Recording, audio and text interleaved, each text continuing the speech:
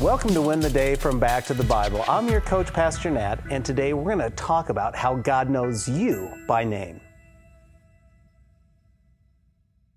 It's amazing how a parent can hear a kid call out and they know it's their child. I mean, that's true even in a crowded place like Disney World. And it's true when a parent calls out for their kid. Their kid immediately knows their voice.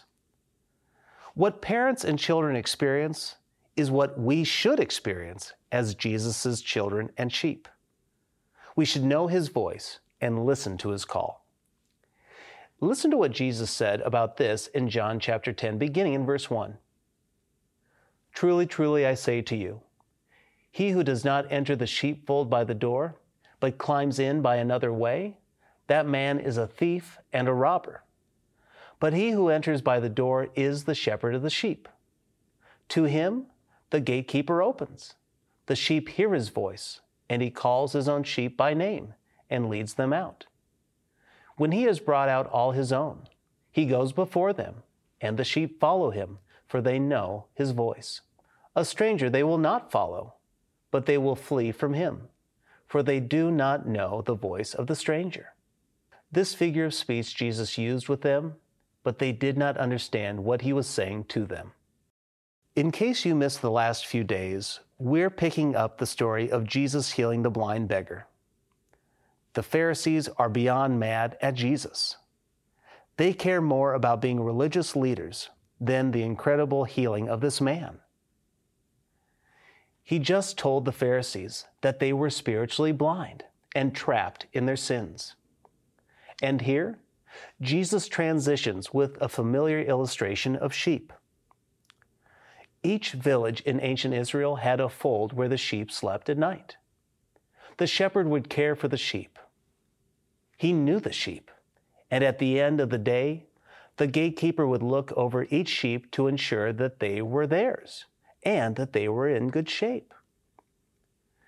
There was only one legitimate way into the fold.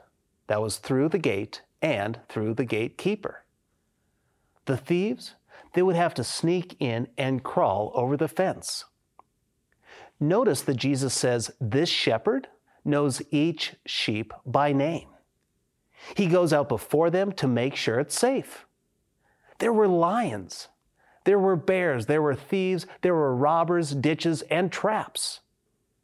The shepherd was there to protect them from unnecessary harm. And yes, the sheep knew the voice of their shepherd, but the influence of the stranger would cause them to run. But then, in verse 6, it says, this figure of speech Jesus used with them, but they did not understand what he was saying to them. I wonder, why would he do this? What does that even mean?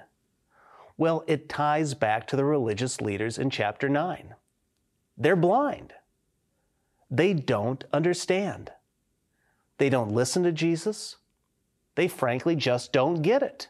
They are truly spiritually blind. Today, there are false teachers and people who want to draw you away from the Good Shepherd. They want to lead you into harm's way. Don't let them. The Good Shepherd knows you.